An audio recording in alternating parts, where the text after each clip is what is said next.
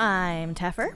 And I'm Bailey. Welcome to Yeah, a show where we talk about young adult lit and what it can teach us at any age. This is our book club, and you're invited. Yeah!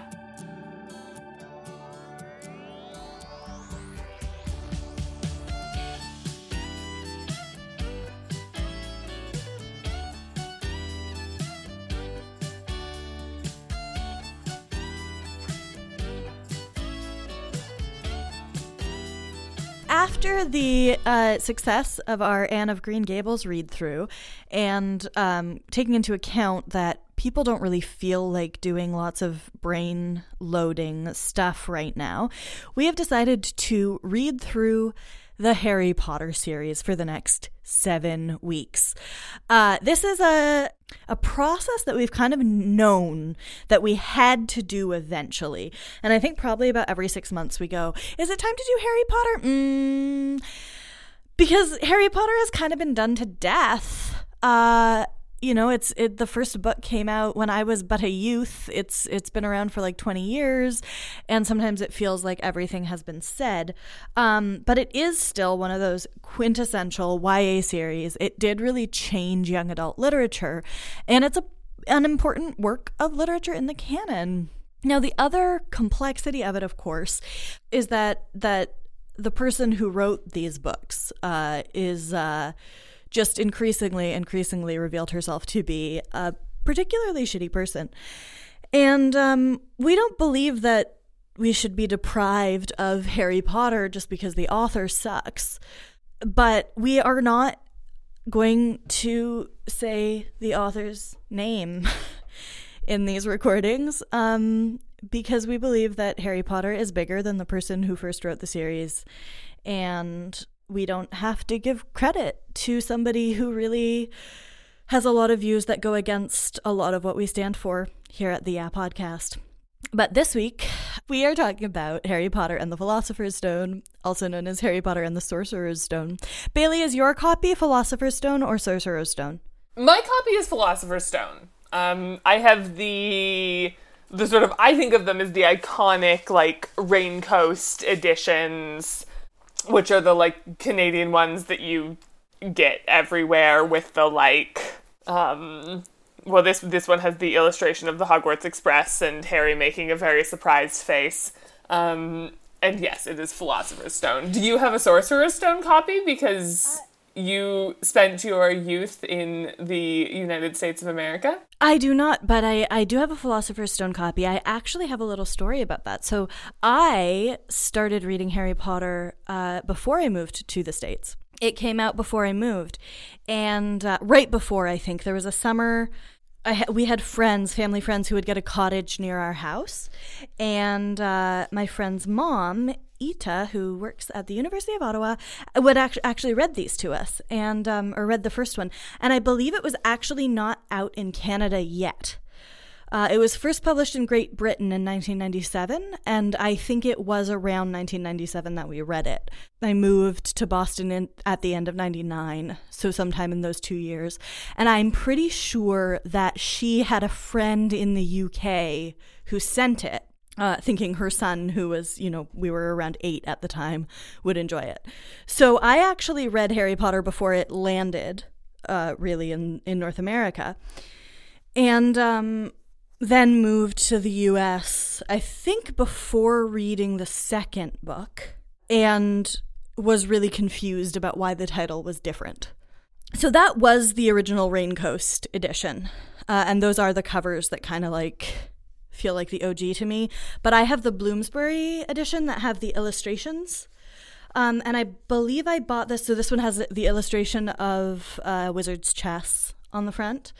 And I believe I actually bought these while I was working at Paragraph Books in downtown Montreal, because I have a lot of siblings, and the Harry Potter series, the Raincoast ones, went to somebody else. One of my sisters has them. I didn't get them, so I had to buy my own series. But it was kind of fun because we got into Harry Potter real early. Then when we moved to Cambridge, my parents met a different group of Christians who all didn't let their kids read Harry Potter. And I think it was somewhere between the 4th and 5th books. my parents became aware of this and were like, should we be not letting you guys read these books? And at that point, I mean, we were all teenagers at that point. I think me and my two sisters, the three of us are the youngest in the family, were just kind of like, we go to the library. How are you going to enforce this? And my parents were like, yeah, fair. Okay. That's wonderful. Yeah. So I feel like I should tell my Harry Potter origin story now as well. Absolutely. This is a very classic Child Bailey anecdote as well. So Harry Potter became big here, I think. I was probably in like grade 4-ish, 5-ish when it started to become big. I distinctly remember seeing, there was like a poster on the wall of our school. Like must have been like a library thing or maybe somebody's book report, I don't know, that had like a blown up copy of the cover. It's not the covers that I have, it's like the other one it's got the weird like scroll work at the top and then like Harry on a broom flying through some sort of like tower or something. I think it must be the scene from the end. And I remember I have a distinct memory of seeing that on the wall of the school, and my initial opinion about all this was like, nah, that doesn't sound that cool. I'm not going to read that. Everyone else likes it so much, but like, I'm sure it's not that great. No, thank you. So I was a 9-year-old hipster essentially. And so I refused to read Harry Potter for like a good year, probably at least. And then one of my very good friends, had a birthday party shortly after the first movie came out, which now I am... When did the first Harry Potter movie come out? When I was in grade 5, so that would have been... Okay, so I would have been in grade 4. 2001, 2002. Yeah, okay, so shortly after the first... Yeah, so I would have been 9. So shortly after the first movie came out, a friend of mine had a birthday party, and we watched the first movie at her place. And I was immediately like, this is the coolest thing ever. I must read these books immediately. Gimme, gimme, gimme. And at that point, the first 4 were out. So I read, and I also remember distinctly, I borrowed them from my cousin the first time I read them. And I remember seeing them on his shelf, and he had the first 4. And I remember looking at them and thinking that it was like the first 3, and then like a book that had the first 3 compiled into one volume, because that's approximately the size ratios of them. And then he was like, no, that's the 4th one. And I was like, what? So large. Well, yes, that is my Harry Potter origin story. I went to see the first Harry Potter movie on a field trip in grade 5. Grade 5 is the first year that I went to school. I had been homeschooled until that point. I had not been exposed to many movies on the big screen. It may have been the first movie I saw in a proper theater and not like in a projector at the library. I had not seen very many movies in general beyond the musicals that my parents had and a few animated movies that my uncle gifted us, I think, in a desperate bid to get us watching like anything made for children. And the scene at which, so in the book, when Harry like touches Quirrell, his skin just like blisters. And in the movie, they have him turn to ash and explode. And I started crying hysterically at that point. I have no tolerance for like violence and unsettling body things happening in movies still to this day. I have built a little more tolerance. I can watch the first Harry Potter movie now. But I just burst into hysterical sobs. My teacher had to come over and be like, are you okay? Do you need to go out of the theater? And I was like, no, it's okay. Yeah. But I'm honestly very impressed that you watched the movie first, because that is out of character, I feel like, for you. It's, at least for like younger me, very out of character. But I at this point, you have to understand, had no intention of reading the books. I was like, these are silly and overrated and I don't need them. Was my attitude towards Harry Potter at that point. So I literally watched the movie because I was at a friend's birthday party, and that's what we were doing at the birthday party. And then it was like, oh my goodness, no, I love this. What hooked you? I actually can't remember at all. I don't have a vivid memory of like watching the movie and how I felt about it. I just like very much remember that that's how I started reading the books. Okay. I don't actually have a strong memory of, like, the first time that I read the first 3 books. I have a strong memory of the first time I read the 4th one, because I definitely, like, after I read the first 3, I started reading the 4th one. Excuse me. And then, like, couldn't really get into it, like, because there's, like, 100 pages of that book before they get to Hogwarts, and, like, 11-year-old me was like, oh, no. And then I, like, picked it back up, like, a year or 2 later, and then got really into it. But yeah, that is my origin story with Harry Potter, and it sparked a sort of lifelong love. I have no idea how many times I've read these books now.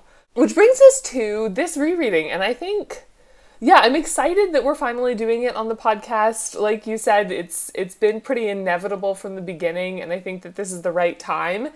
And I think it's going to be so interesting, because as I was doing my reread of The Philosopher's Stone, I was trying to think what to say, and this for me is particularly difficult, because I listened to several Harry Potter reread podcasts. So I'm trying to think about things to talk about and things that I'm interested in bringing up that aren't just rehashing, this is a really good thing that they said on Witch Please, or this is a really good thing that they said on The Gayly Prophet, which are 2 excellent Harry Potter podcasts if you need a completely Harry Potter podcast to listen to.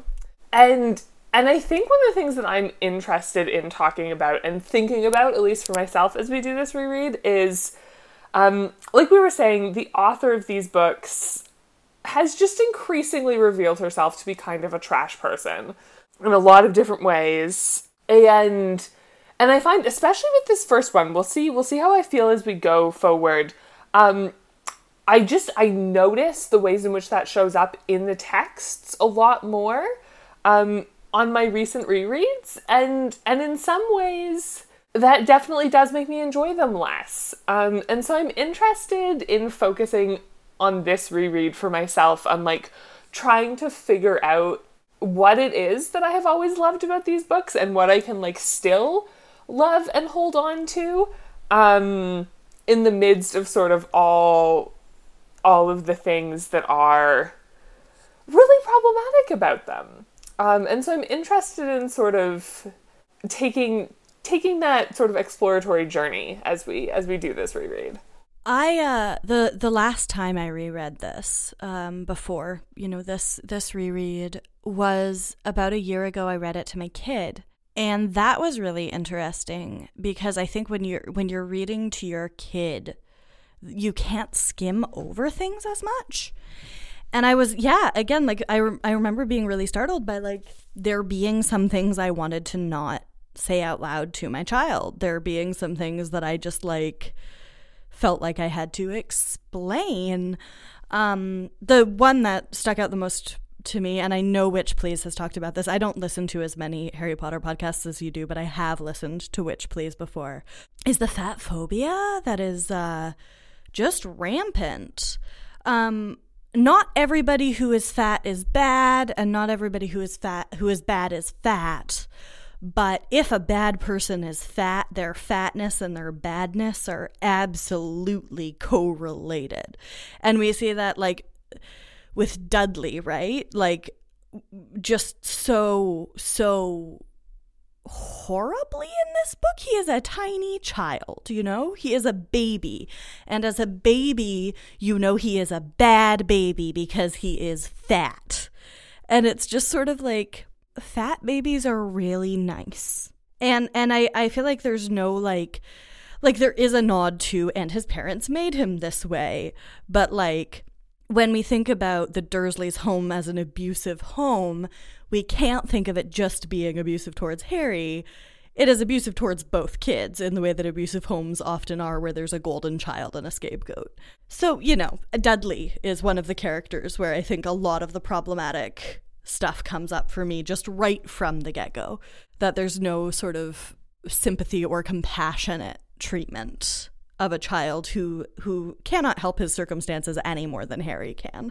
Yeah, I've been aware of the sort of violent fat phobia in these books for a little while, but I was really noticing that about Dudley on this read. One of the things that struck me so much is there's the scene at the beginning, of course, where Hagrid puts the pig's tail on Dudley.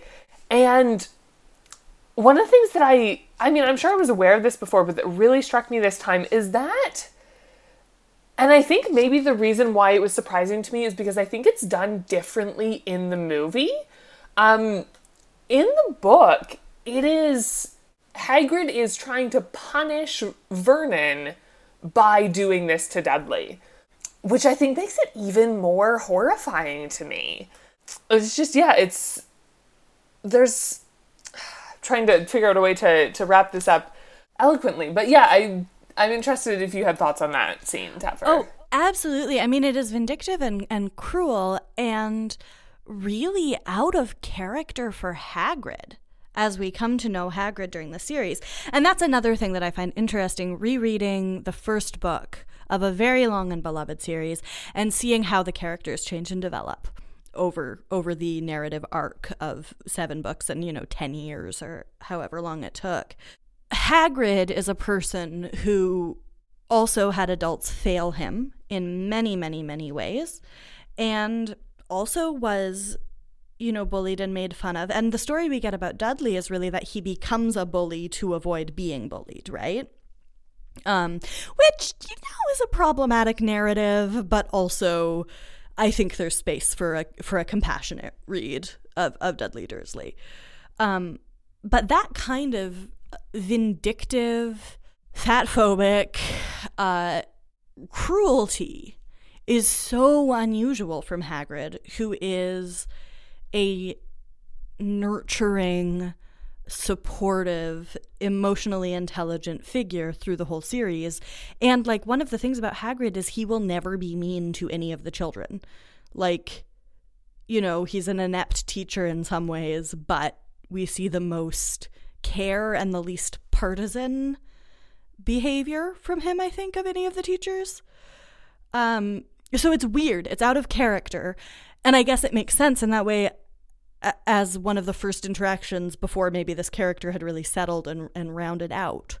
But it's an uncomfortable scene for sure. Yeah, I think it'll be really interesting for us to sort of trace Dudley and how he is portrayed throughout the series. Because you're right. It is that in addition to just being sort of violent and cruel and an example of sort of somebody taking out anger, not even on the person the anger is directed towards, but on the most powerless person in the room, which I think is something that we see a few times in this series. So maybe that'll be interesting to kind of look at as we go along.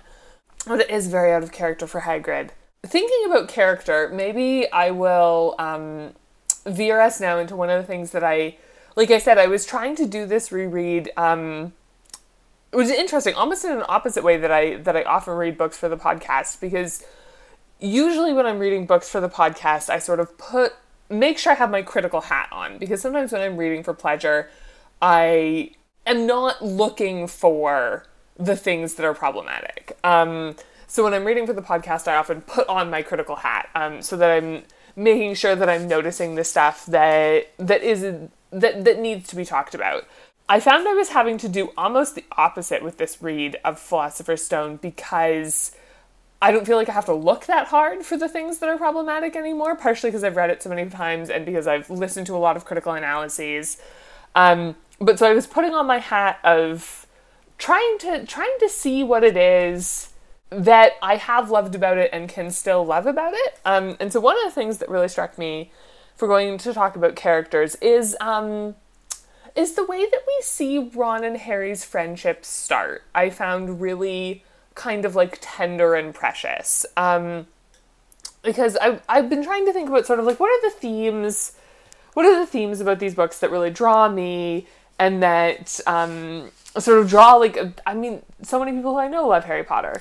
And I really love that right from the get-go we see in the first scene with Harry and Ron, we see their relationship starting to be built on sort of this foundation of mutual vulnerability, and mutual empathy and compassion.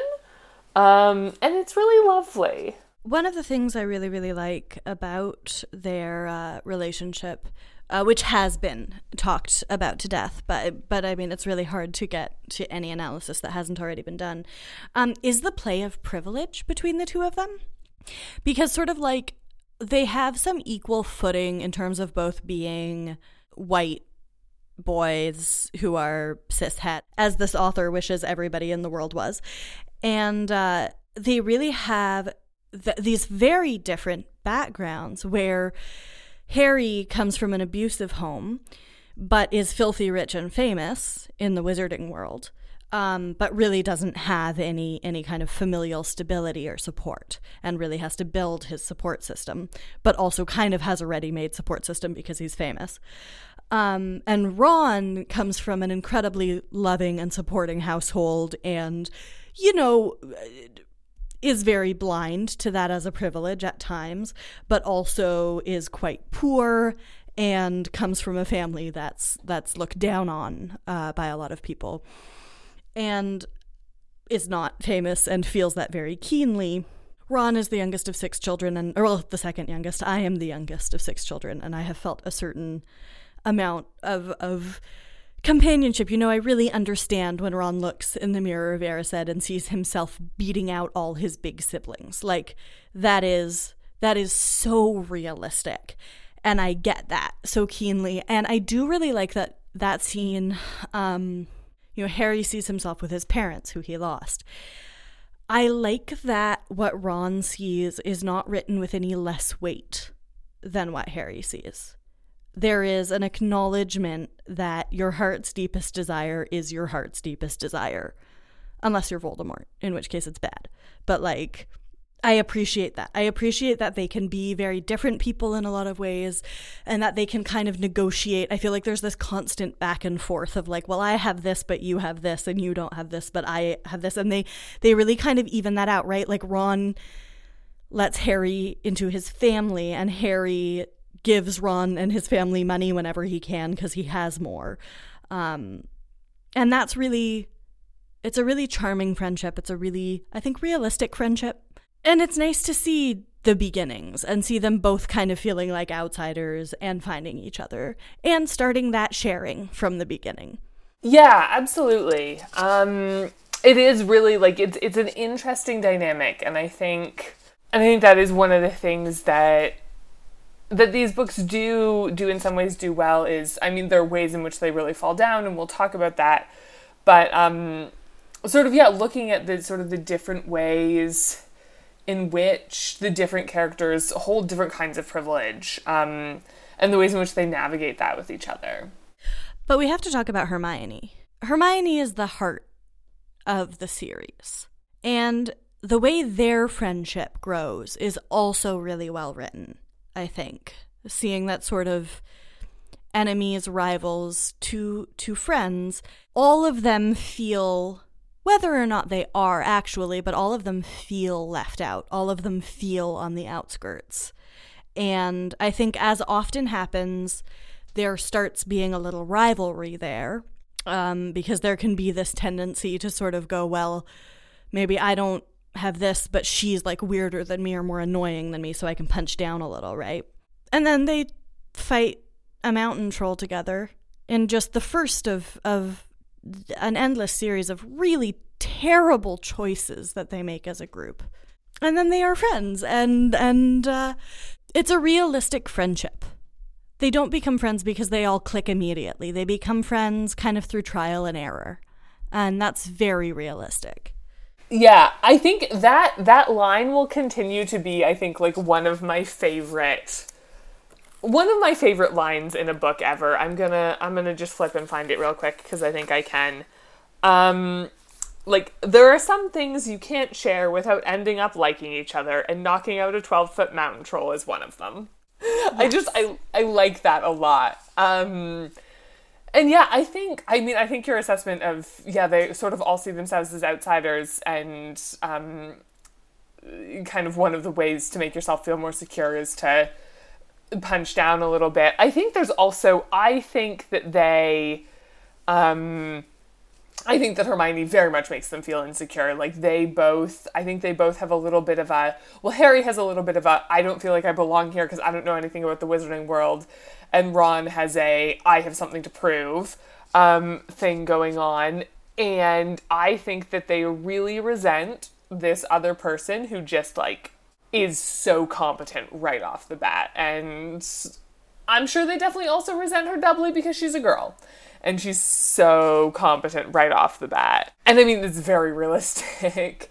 And then also, but then they get over themselves. And they realize that that wasn't a valid reason to dislike her.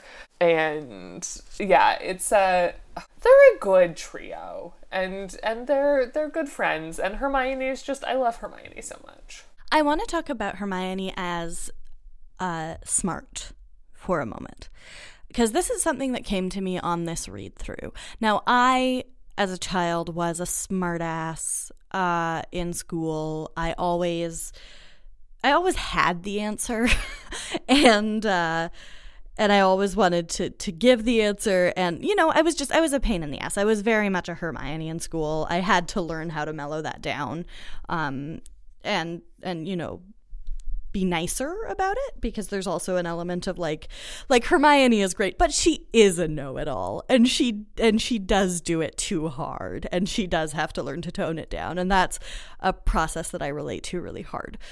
But people talk a lot about Hermione as brilliant, and kind of a recurring line is, why aren't you in Ravenclaw? Because she is in Gryffindor. And here's my theory about Hermione. Hermione is not brilliant or does not kick ass at school because she is naturally clever, necessarily. Hermione kicks ass because she works incredibly hard. And when she comes in the first year and already knows spells, it's because she has been reading their textbooks and studying already in advance. Which is, I mean, you know, it also takes a certain kind of person to find that fun.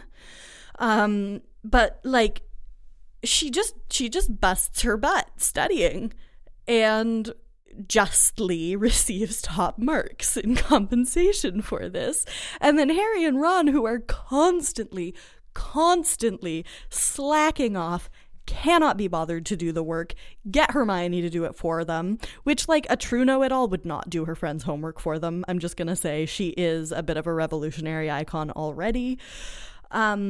She's already gaming the system, right? Because she already understands that books and cleverness are not the most important things, and that friendship and loyalty and bravery are the most important things. And so, you know, she doesn't mind helping her friends work to rule, and that's, frankly, really impressive. And I like that about her. And I like that visibility of smart people aren't just smart people work hard. And when you see somebody, like, there are characters who show up as kind of foils to Hermione who are clever but don't work as hard as she is through the series, and I appreciate that.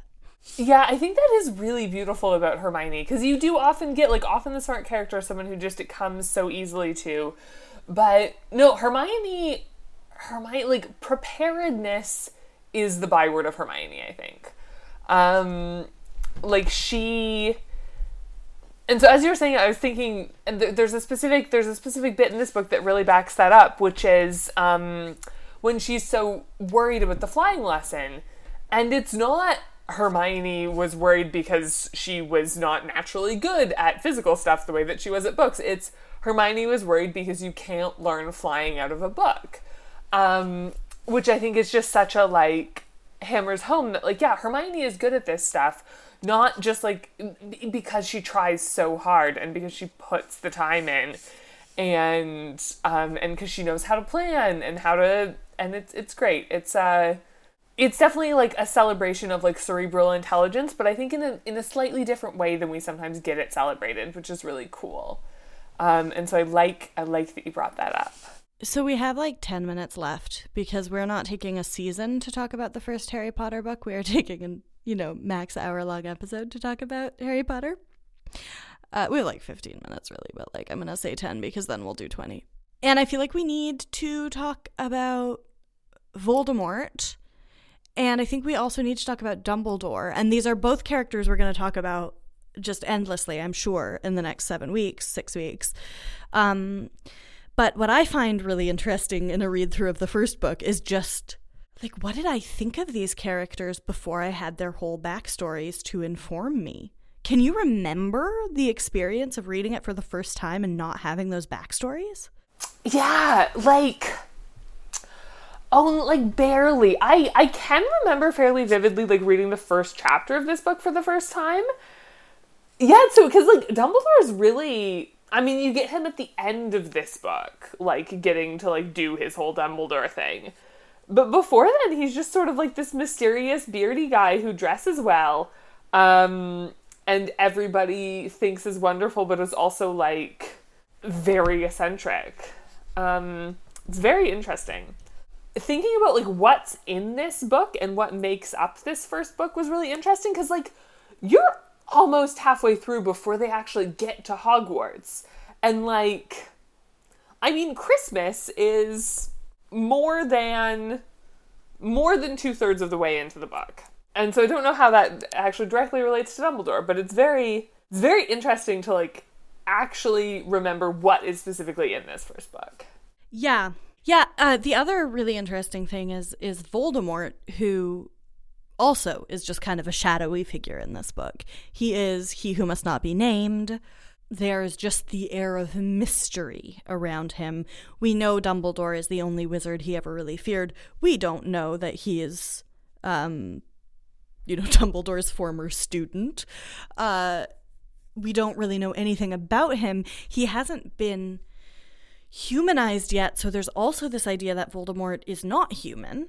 You know, he's growing out of the back of Quirrell's head. You know, one thing that really struck me, though, is that Quirrell is not fleshed out at all as a character. No, you get so little of him. Quirrell is just a host and then he dies. And that's such a departure from all the other Voldemort hosts that we see in the rest of the series. And I really, like, want more Quirrell backstory. I'm sure there's fanfic. There's definitely, so I'm trying to think, because I definitely have some, like, canon backstory in my brain.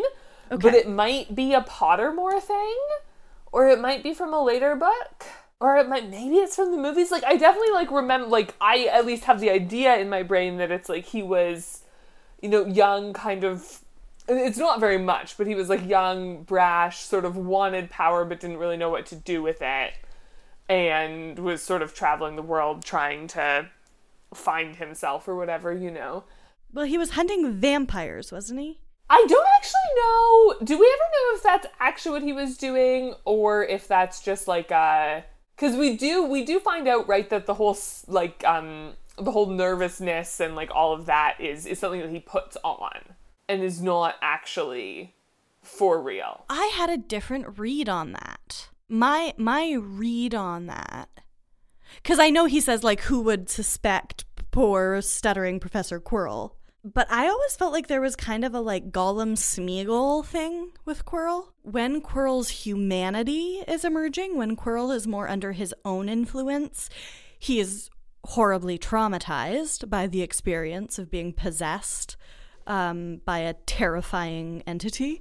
And he is terrified that people will find out, and he is scared for his own life, and is nervous all the time. And when Quirrell is more under the influence of Voldemort, he has more of that confidence and assurance because he's channeling more of Voldemort's essence.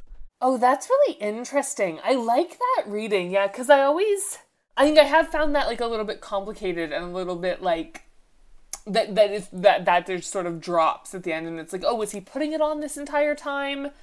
But then we do also get the scenes where he's very frightened of Voldemort. I like that a lot. I like that reading. That there's these sort of two sides to him. But yeah, it is very unfortunate that we never really, like, get an exploration of, like, Quirrell as a victim in all of this. Because we know that Voldemort can possess people without their consent. And I think we're sort of led to believe that Quirrell is, like, we're supposed to think that Quirrell is consenting, at least a little bit, but it's very murky, I think. I think the interaction that Harry has with Quirrell / Voldemort at the end of the book is entirely Voldemort. I very much, my reading of the situation very much is that Voldemort chose a host who would not be suspected, did not want to use one of his Death Eaters, even though they're, loyal and would have, because he did not want to be discovered, because he had to build his strength. Now, why he would choose... Well, no, I was going to say why he would choose a Hogwarts teacher is confusing to me, but it actually makes sense, because what did Voldemort always want? Voldemort always wanted to be a Defense Against the Dark Arts teacher. That is what he wanted from the beginning. So Voldemort possesses this unassuming Defense Against the Dark Arts teacher, kind of gets a little thrill from being right under Dumbledore's nose, gets to be close to the boy who lived.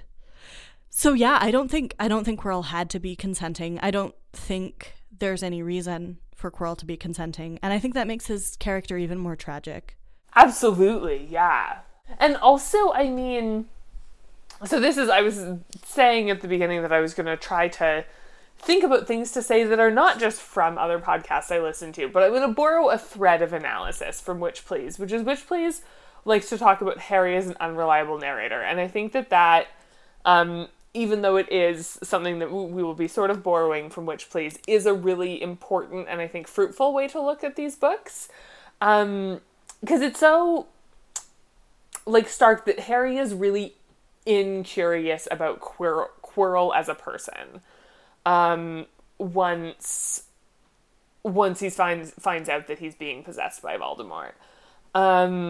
And everyone else also is very incurious and unsympathetic towards Quirrell as a person, which is especially interesting reading back through the books and thinking about how sort of sympathetic the kids are when they think that Snape is working with Voldemort and Snape is bullying Quirrell, and they are so sort of supportive of Quirrell.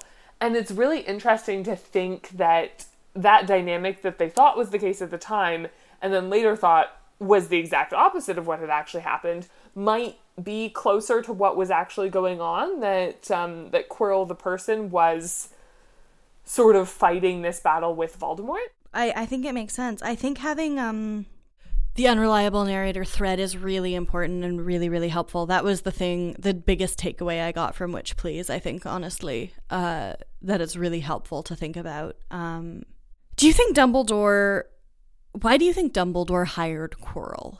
Dumbledore's staffing choices are entirely inexplicable.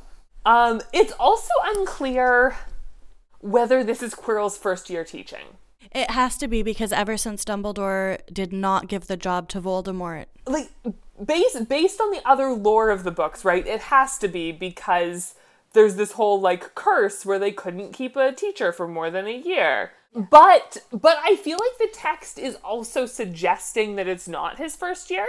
Mm-hmm. Which this may be something where the author, later, because that thing about it being the position is cursed only starts in later books. Right, yeah. Because when they meet Quirrell in the summer, Hagrid totally knows him and is this is the Defense Against the Dark Arts teacher, and it's nothing this is gonna be the new Defense Against the Dark Arts teacher or anything. And none of the older students ever reference there having been a different one. Yeah, no, that makes sense. That makes sense, yeah. I think that we have caught the author out in an inconsistency, which I'm just gonna celebrate because, again, she's trash, we don't like her. But I have always wondered about that, because it doesn't quite make sense to me. Yeah, no, I think you're right that's just an inconsistency that's never addressed, that I'm sure has been retconned on Pottermore, because everything gets retconned constantly. Ugh. Yeah, everything gets retconned. I love these books, and I hate their whole Disney world. Yeah, I don't like it. I also get mad at Pottermore because it consistently sorts me into the wrong house. Can we agree that I am the Hufflepuffist? Am I pausing too long? Wait, I'm aware I have a Ravenclaw rising. You have a real Ravenclaw streak. I have a definite Ravenclaw rising. Yeah. I'm not saying you're not a Hufflepuff. I'm just saying I wouldn't say you're the most Hufflepuffalist. I would say the most Hufflepuffalist Hufflepuff I know is Seth Day, who is the host of Rad Child podcast. Yeah, that's fair. And who the first time we met showed up at my house because I was having a rough week, and he heard about it through my partner, we had never met, and brought me homemade cake and wine, which we shared in the garden while we talked about my hard day. And okay, yeah, fair.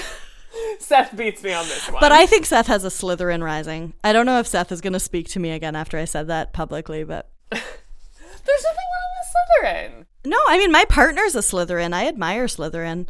I kind of aspire to be a little more Slytherin. I'm a Gryffindor. You're very Gryffindor. Yeah. But yes, I'm a Hufflepuff with a Ravenclaw rising, which is because everyone thinks I'm a Ravenclaw at first. Like, I had this recently where someone, like, I said that I was a Hufflepuff, and they were like, are you sure? Like, I'm pretty sure you're a Ravenclaw. And then after getting to know me a little bit better, was like, oh, no, yeah. That's because anytime you're nerdy, people are like, I think you must be a Ravenclaw, because everybody says I'm Ravenclaw as well. But the houses are about what you value. Your houses are really your moons. I don't know enough. I don't know enough about astronomy at this point to follow this conversation anymore. It's astrology. I know. I'm tired. I moved. Oh, you did. Ago. You did move. I'm sorry.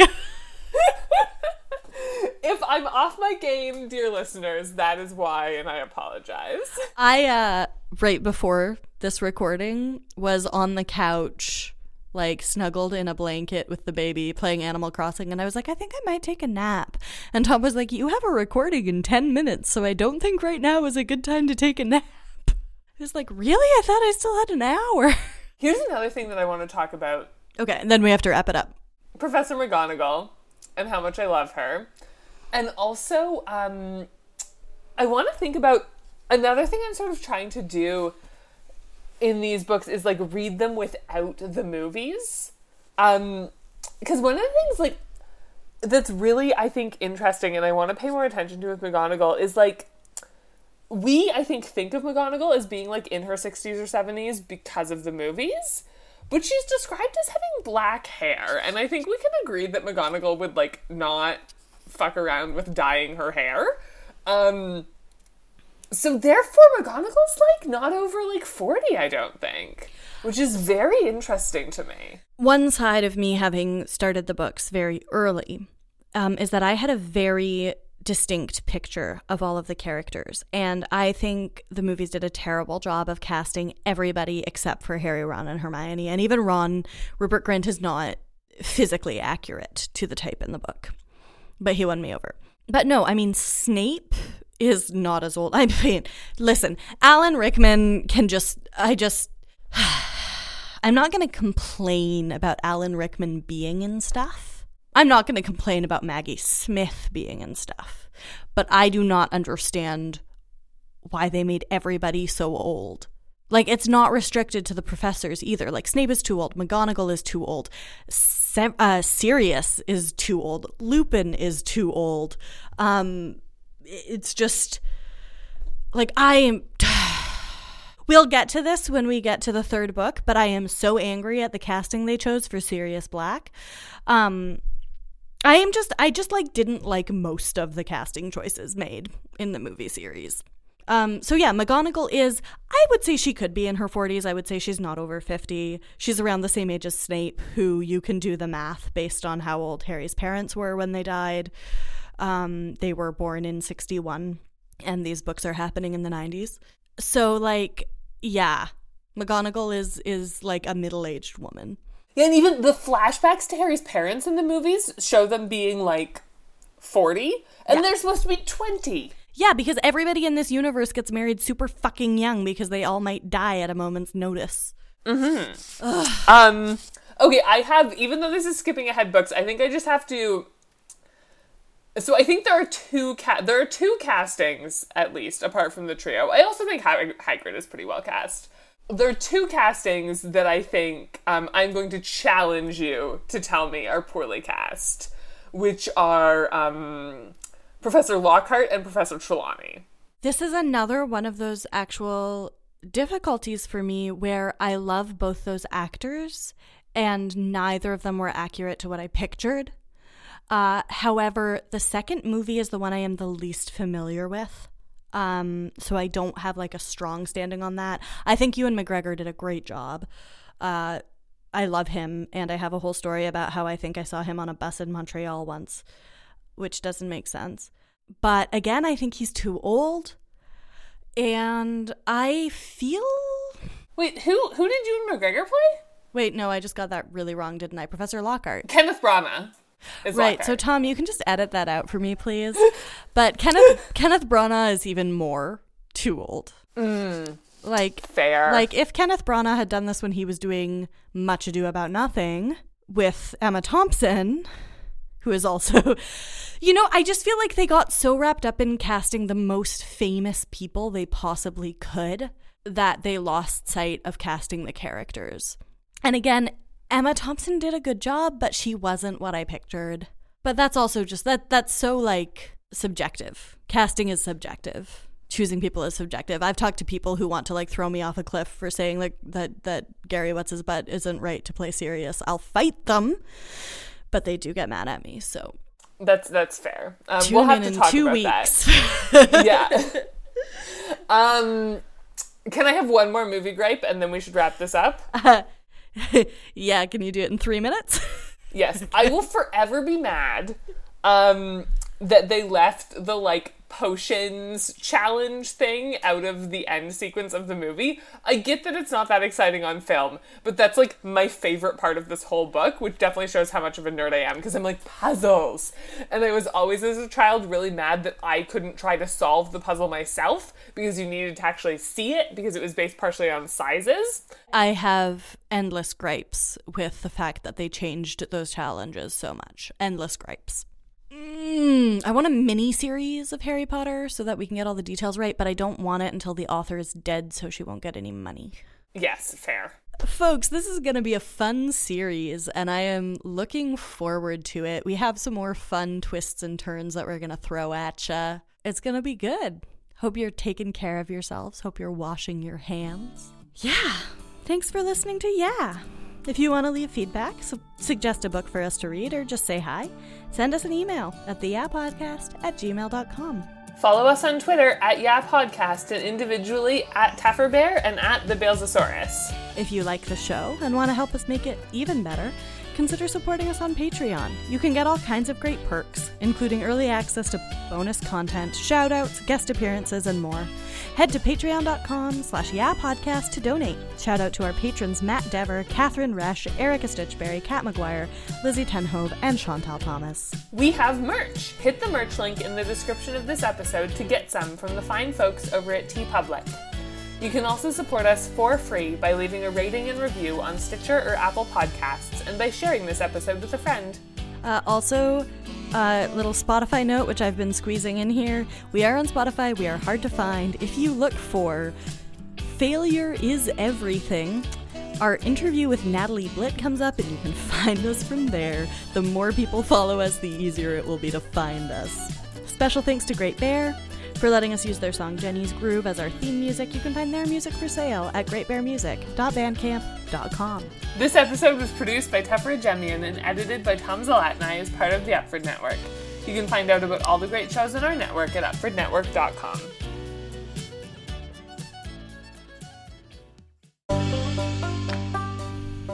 Hey there, campers. My name is Emmett, and I'm the host of Gaze in the Woods, a podcast that explores rural LGBTQIA2+ experiences, from radical fairies and lesbian farmers to backwoods slam poets and community organizers organizing communities the community didn't know were there all along.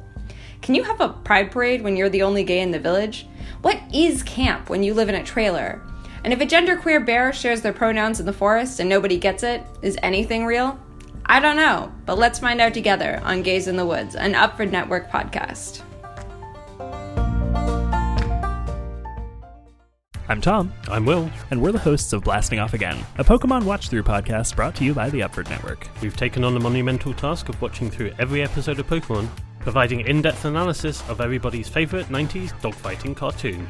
We're asking the hard-hitting questions. Who's the real hero of this series? Why do some of these episodes get banned? Is Ash's treatment of his Pokemon abusive or just negligent? Is Charizard completely justified in treating Ash like the worst trainer of all time? Why don't more Pokemon have nipples? Which Pokemon would make the best professional wrestler? Is Farfetch'd your best option for Christmas dinner? Who even is that Pokemon? Are all cops bastards? Wait, I thought this was a Pokemon podcast. Anyway, tune in to Blasting Off Again on the Upward Network and wherever you find your podcasts. We're blasting off again! Ding!